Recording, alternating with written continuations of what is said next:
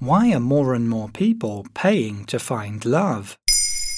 Thanks for asking.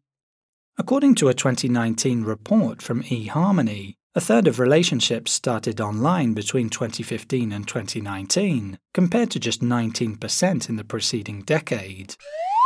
The so-called Future of Dating report also suggested that by the year 2035, more than half of all relationships will have begun online.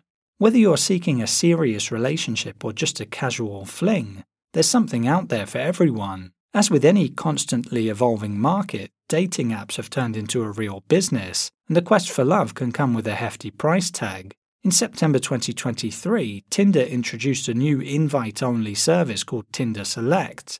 And brace yourself, it costs £4,925 per year. Why would I want to pay to use a dating app, though?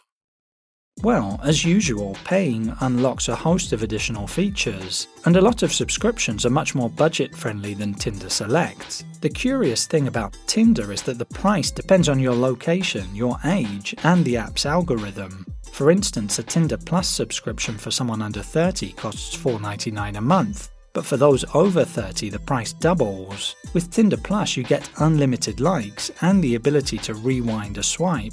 And there are more subscription tiers too, like Tinder Platinum, which allows you to send messages before matching and see who likes you. Tinder is just one example, but it's pretty much the same story with all dating apps. The common theme with all these subscription options is the enhanced visibility they provide.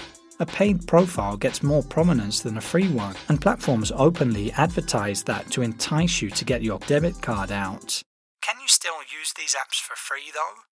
Absolutely. Some dating apps offer a pretty decent free version, albeit with access limited to basic features. The potential downside is that with a standard subscription, your profile might easily get lost in the crowd. In practice, having a premium subscription means your likes get priority, increasing your chances of initiating a conversation.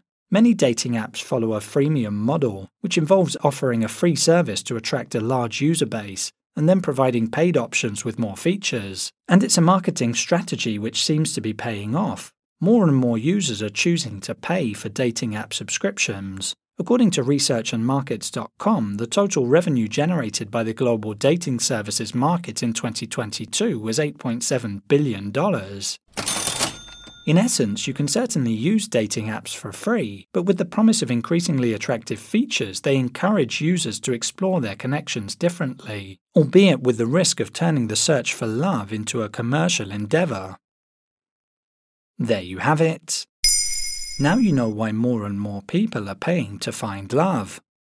In under 3 minutes, we answer your questions and help you understand the true meaning behind the trends, concepts, and acronyms that are making headlines. Listen along and you will really know for sure.